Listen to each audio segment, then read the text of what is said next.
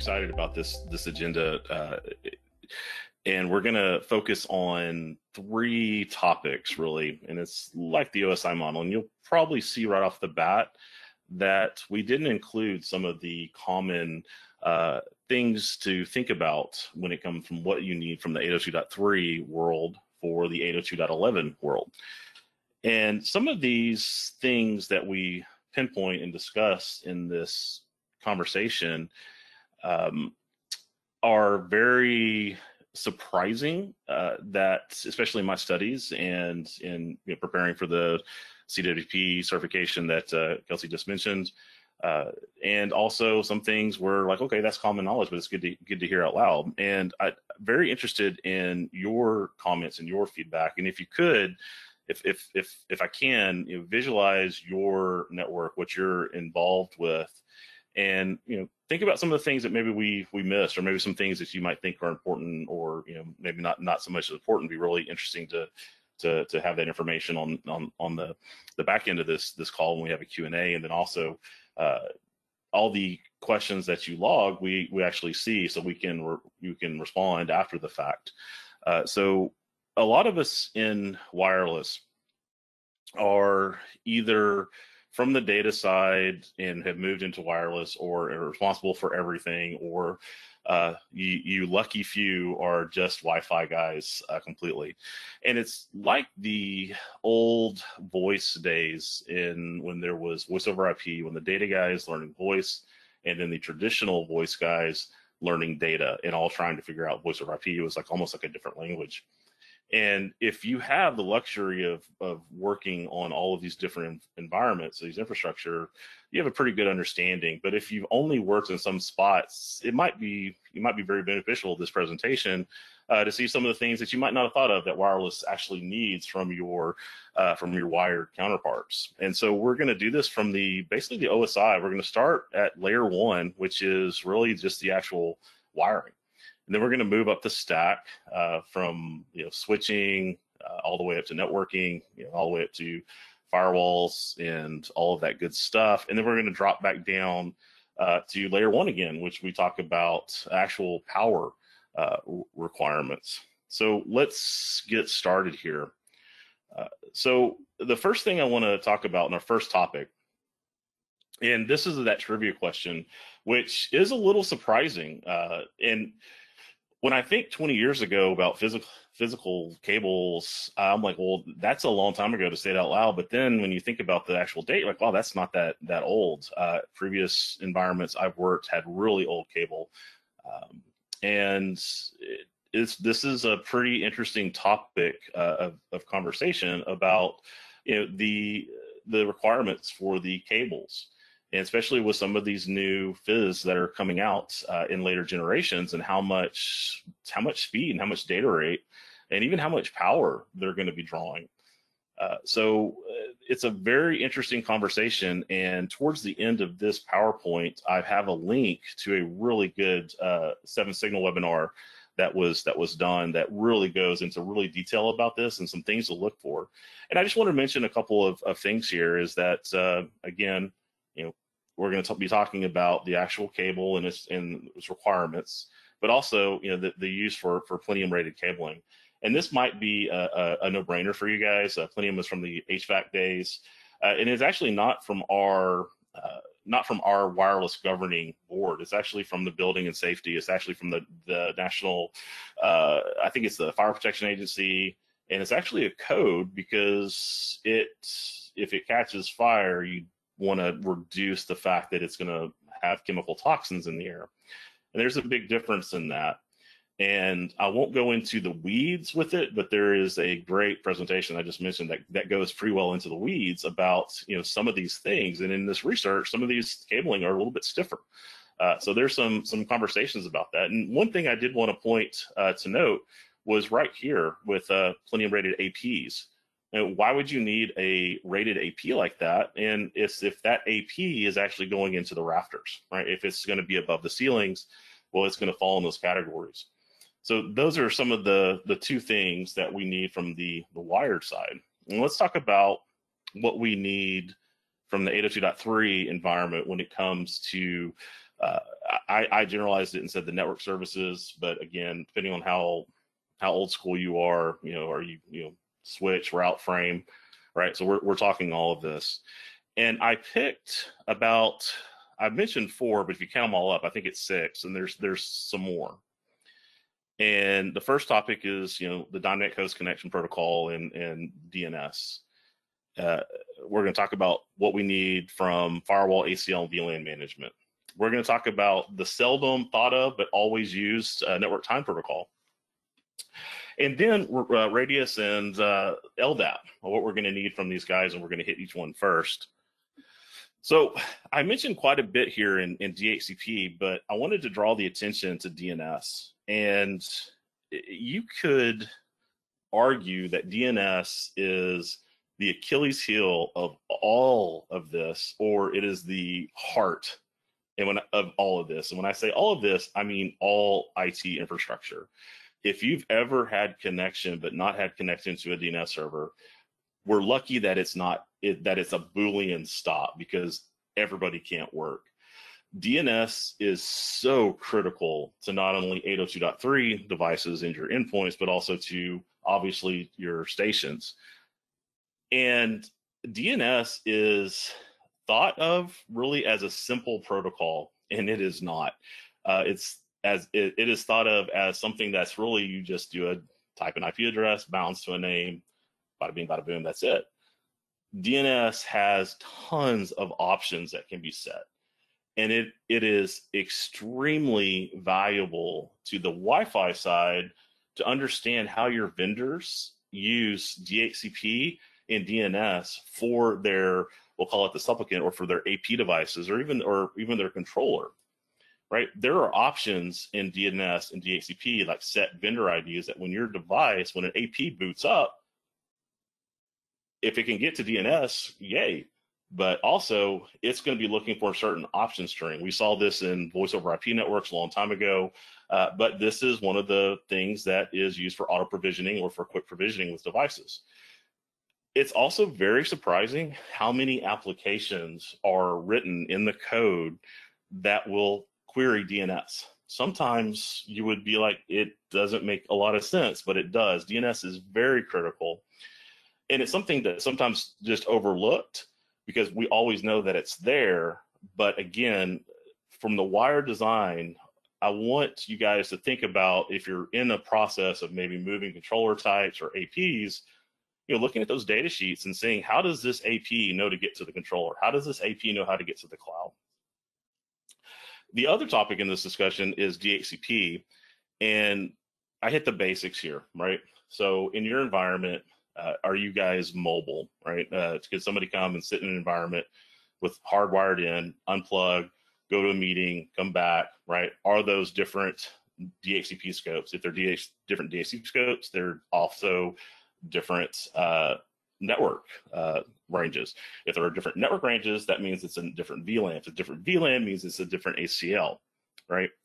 So there's a lot of thought in how that DHCP lease is set up, and I can only speak to what I know, and I just know IPv4. I didn't do a lot of IPv6 and still haven't. I'm still waiting for it. I do see it's out there, but we like to make our zones in those nice little /24 CIDRs, and that can get a little cumbersome, especially when we talk about Wi-Fi stations. And so one of the biggest issues with this is running out of IP addresses. And a lot of us in the wired in infrastructure, when we set up our DHCP server, we set all of the different zones basically to have the same timeouts, the same delays. My suggestion and a best practice that we've seen when it comes to clients, something that you might need from the wired network, is to look at the lease times, right? Does your guest VLAN need to have a 2-week reservation, right? If somebody's just going to be there for 15 minutes while they're waiting for something to happen, right? In Windows devices, it's always cached the last IP address they got on the VLAN, so it will always request that IP. But is there really any need for your guest environment to have not just such a big CIDR? A lot of customers like to have that because you never know how many guests are coming in, but maybe shorten the lease times, right? something you might need from the wired environment. Same, completely different from the access. Your access devices are usually your corporate, your infrastructure devices, your client that are always there, the trusted environments. You're going to want those lease pools and those times to be different than a guest.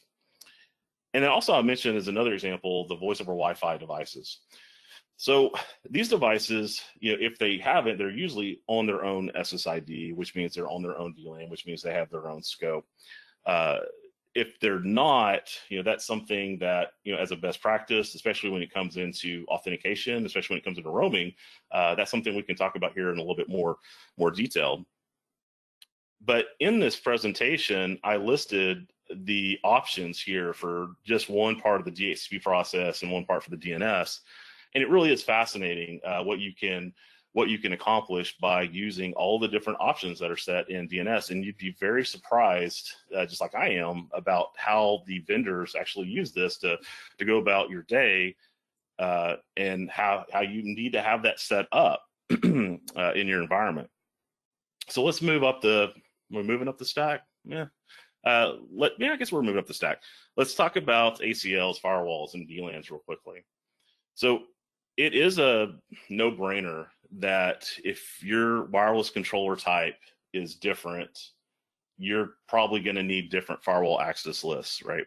If you've got a controller-based Wi-Fi and you're in a secure environment and that's your inside, probably not a lot of stuff going out through DMZs or the internet. If you're cloud-based, again, that's a different story. You're going to have to open up those ports. That's something you're going to need from the wired infrastructure. It shouldn't tax your firewall. Your firewall should be able to handle a stateful transfer like that. But it's something to look at, and especially with a lot of IPS, IDS, we're talking about with WIPs, and then also a lot of monitoring, a lot of reporting. Even east to west traffic or north to south, you might want to keep an eye on that to see how much data is actually going through. And we're not going to talk about bandwidth upgrades until like the very end, but it's always a question being asked and something to look at. And the one that gets me all the time, besides layer one, I always forget to plug something in. That has been my crux. But in VLAN management, setting the right VLAN.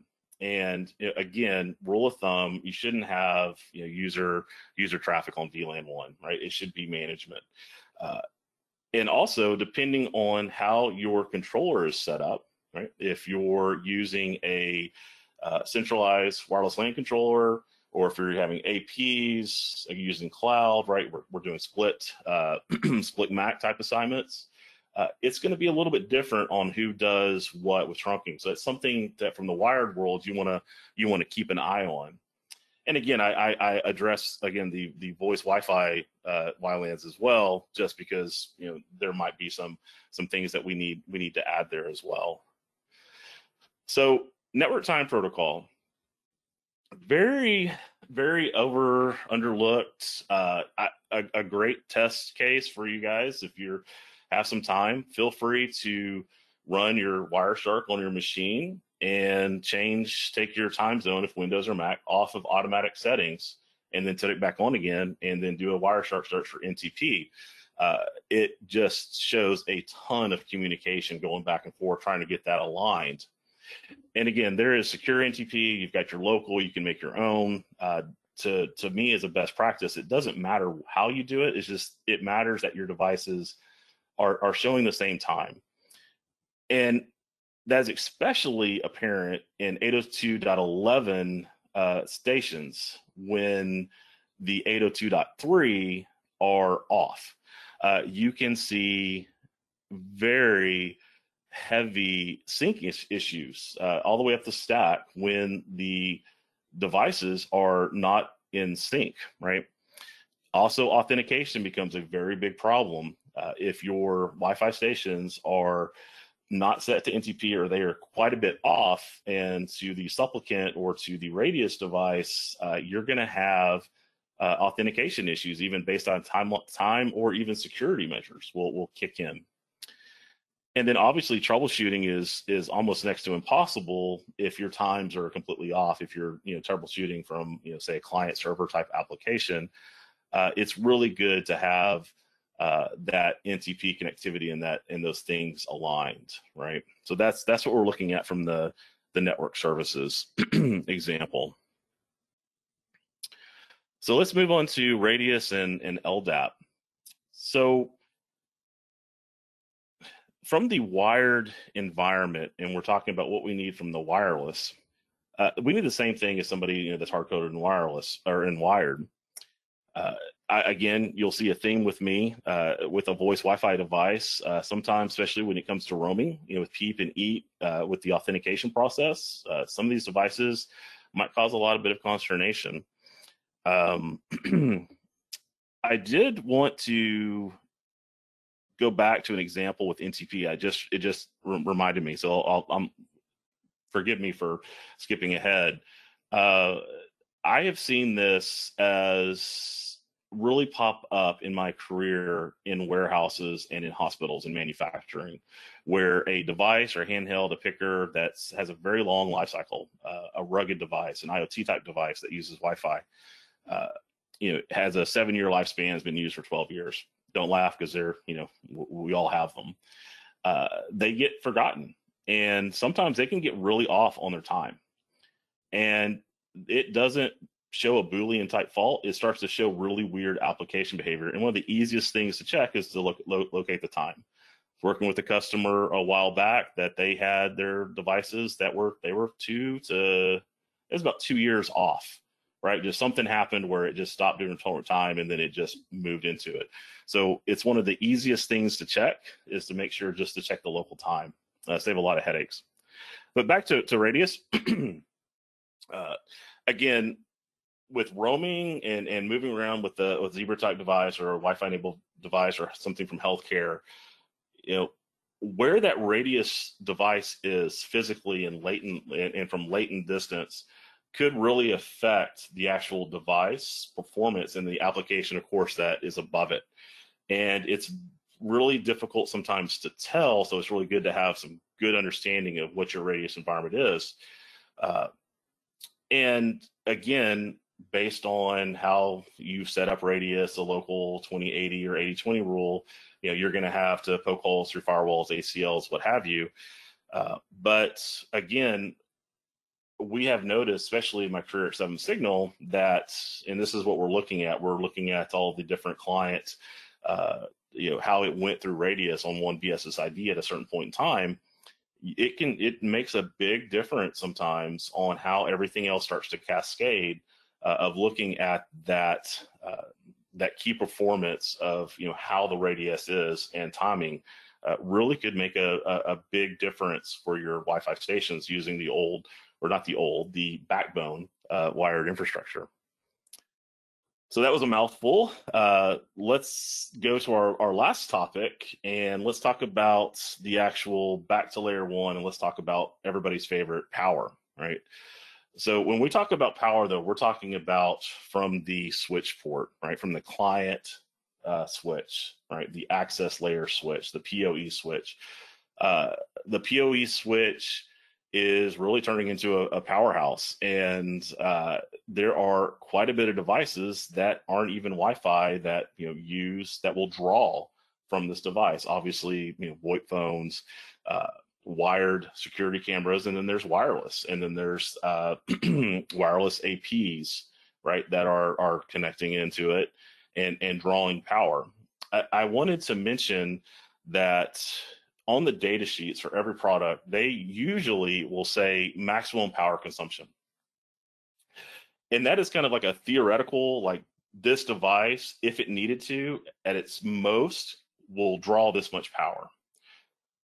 You can use that into your estimates if you're looking at planning or upgrading. Managed switches, especially enterprise class switches, the CLI commands and the UI they've done a really great job over years of showing you what your power budget is. What's really interesting is I'll give an example about Wi-Fi access points, about how much power they draw based on the radios. At another career several years ago, I was working for a Wi-Fi vendor, and we came out with one of the first triple radio access points, and it did WIPS overlay, and it did access 2.4 and 5 radio. And it was new at that time. And these two power standards were just coming, the new power standard was coming. But what we found is that the device, when using AF, it wouldn't power all the way. It wouldn't work 100%. So product development had a choice. Do we turn off WIPS or do we turn off access, right? And then how do we communicate that? And do we communicate that with basically an asterisk? So you look at a product sheet, which again goes back to the spec sheets, says that this device can be powered by 802.3.AF, asterisk, right? But you need more power to get this whole thing working.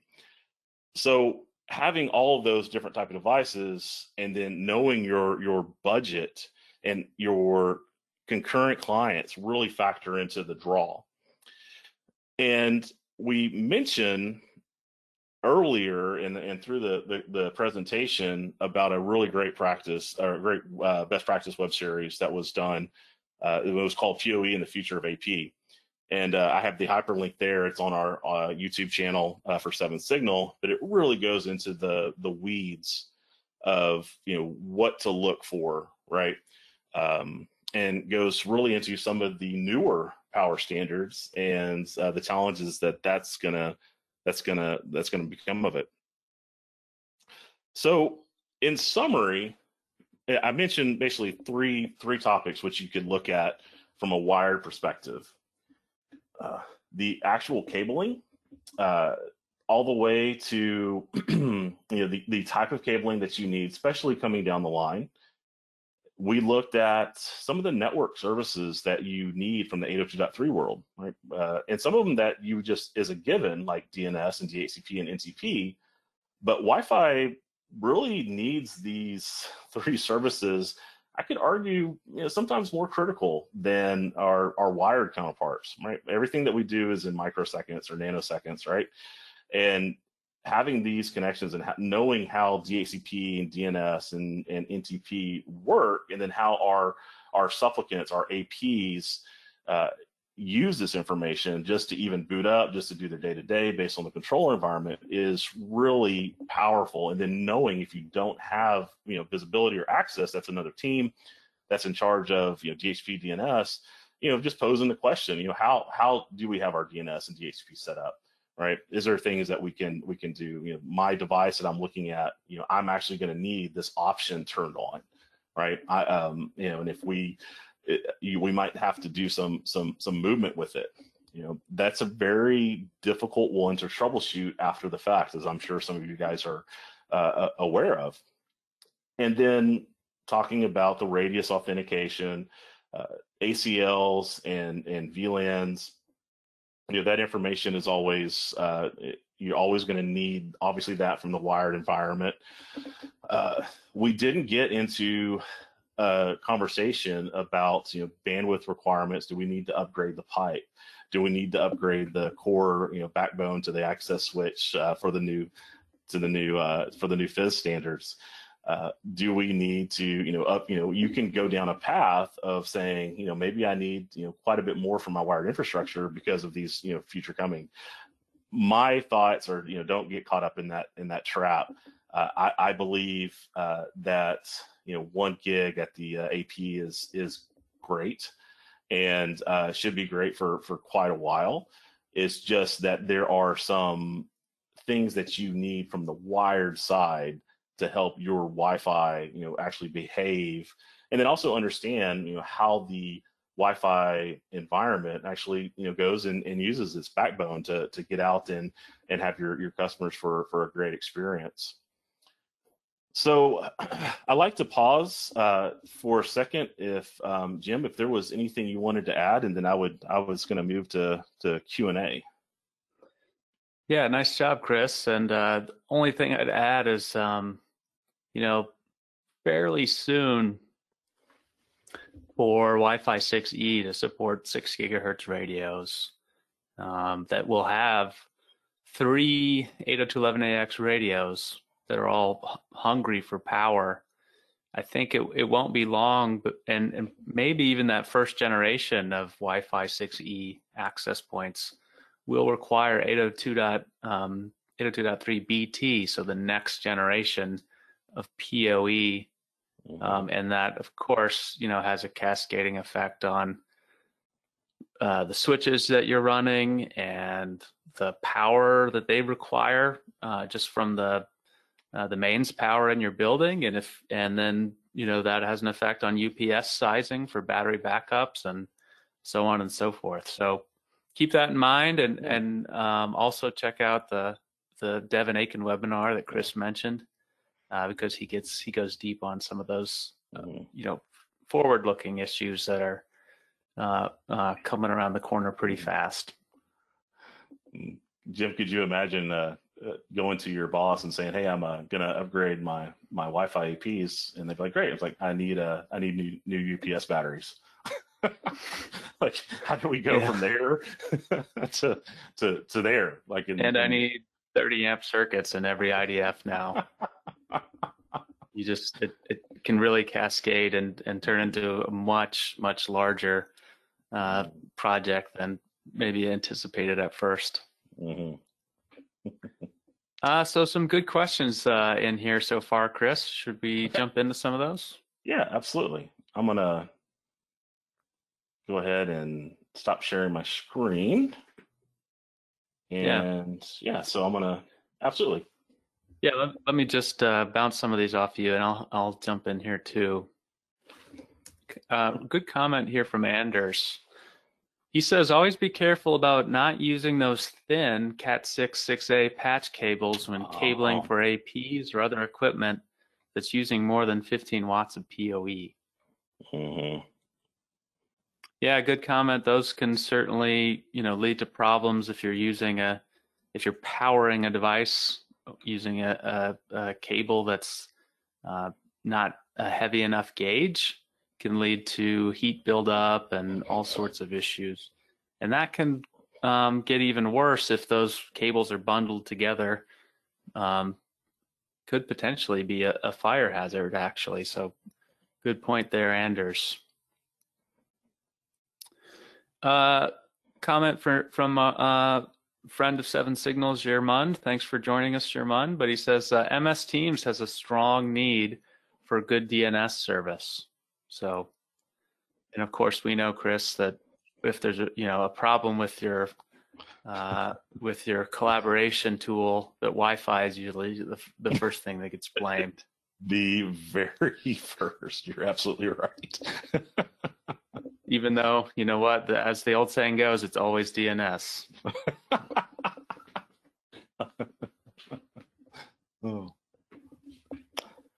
And maybe one last question from Wayne. He says, how long will Cat 5e be good enough? How long will Cat 6 be good enough? Any thoughts there, Chris? That's a great question. Yeah, that's I think that goes back to your point about Wi-Fi 6E, right? When that starts to become, that's one of those conversations we have. For right now, I think it's good enough, right? Jim, what say you? Yeah, a couple thoughts there.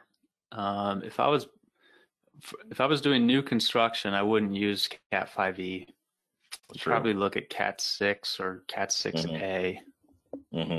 But if you have Cat 5e, you can use multi-gig Ethernet protocols on it and get up to 5 gigabits per second of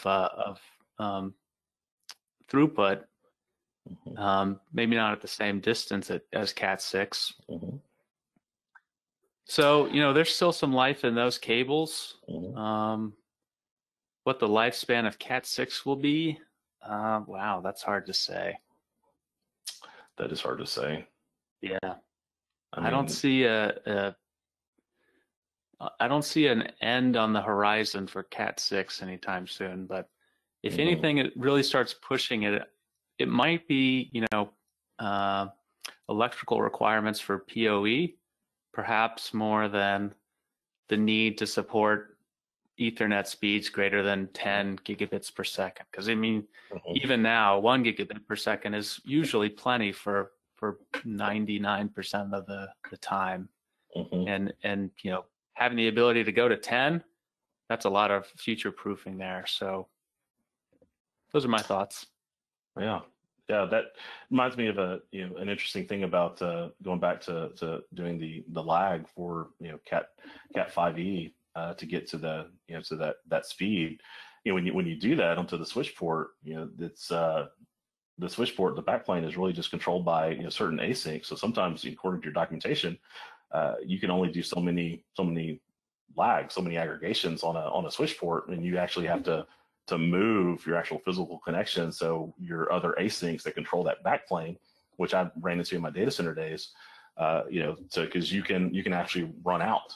So that's another idea of conversation, saying, well, I can stay with this cabling, but then I'm going to have to, do I now have to buy all new switches, because I can't lag as many as I could. So that's one of those, Jim, you talked about, you start to cascade, right?